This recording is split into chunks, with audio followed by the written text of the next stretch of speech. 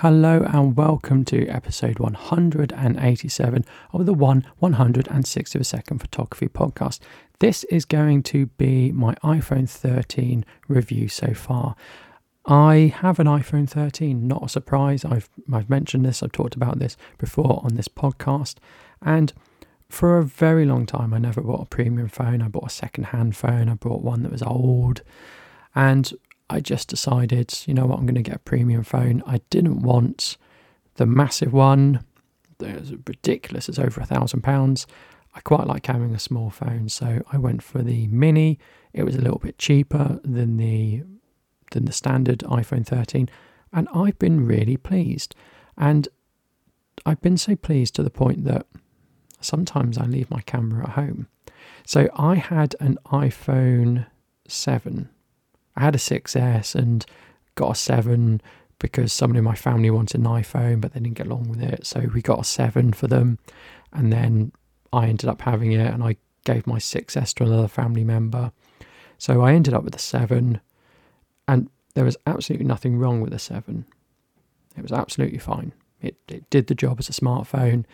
It was receiving updates. It was fine. But I wanted a flagship one, so I got the iPhone 13 mini, and you know what? I'm really pleased. I know it will last for ages. It will receive updates for a very long time. It's current.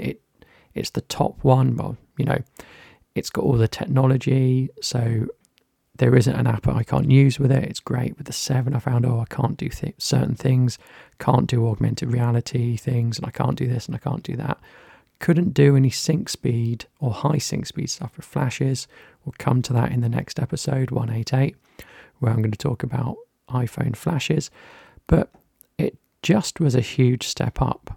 It was a huge step up across everything, but it was a huge step up for video and photography. I'm going to talk about video because that's going to be the quicker one. So for video on my iPhone 7, I think I could film at 4K 60. And I can with my iPhone 13, and it's great. But what I really like is the cinematic mode. Now, the cinematic mode is not perfect. It applies artificial blur to the background and separates your subject. It only does it at 1080. That's fine by me. Limited to 30 frames per second. And what I like is you can adjust the aperture look afterwards. You can turn it on and off afterwards. You know, you can do a lot with it, and it does look very good. Now, also, the stabilization is much better in the iPhone 13 than it was in the 7. So the built-in stabilization is excellent. I can walk along with it, particularly in cinematic mode. It looks very good. I can also slow that cinematic mode down to 24 if I want, and I get a very, very good image, albeit it's in 1080. But, you know, you can look at the cinematic mode and sometimes you can't tell it was done on the phone. Sometimes it can be that convincing.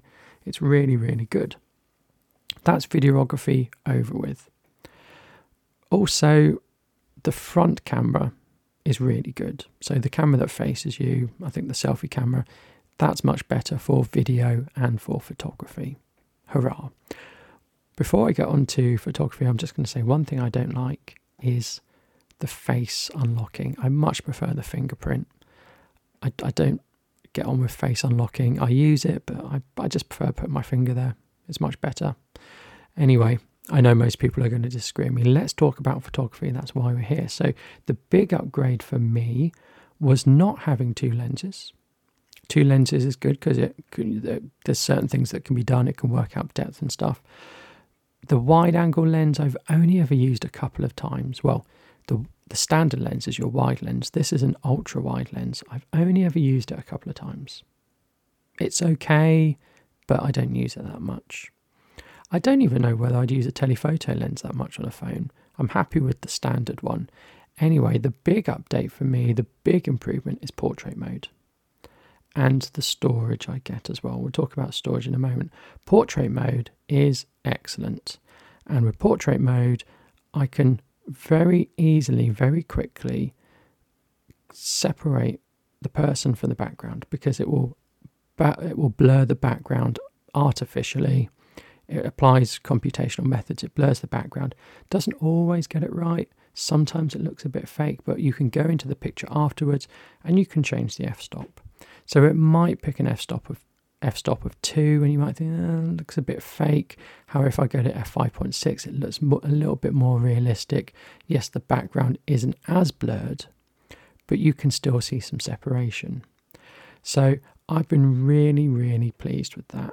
And I can also get portrait mode using the selfie camera, and I get much improved selfies. So for portrait mode alone, I love it. I'm taking loads of pictures in portrait mode, and I think I talked about this last week. I did a shoot some time ago where I took my DSLR out and I took my iPhone out, and I deliberately took the same picture with both natural light, no flash, and when I gave the picture to the model, I don't think he could tell the difference between the iPhone in portrait mode and the DSLR.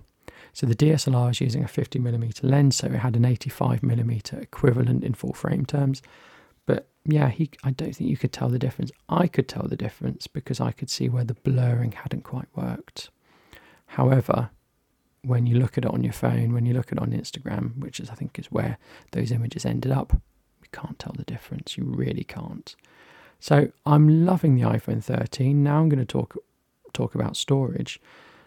I think I only had 32 gigabytes with the 7. It was shockingly low.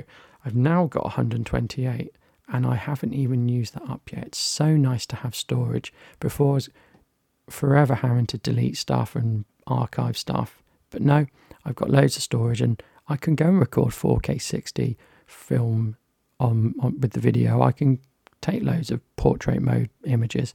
It's great. So I'm really enjoying it, and now I've got it. It was an exuberant purchase, but now I've got it, I find I'm using it for filming and photography so much more than I envisaged I would.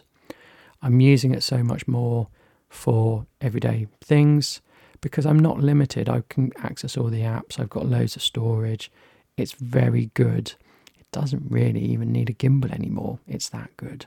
So I'd recommend it, but don't forget there are cheaper alternatives. You could go for the 11 maybe, or the X.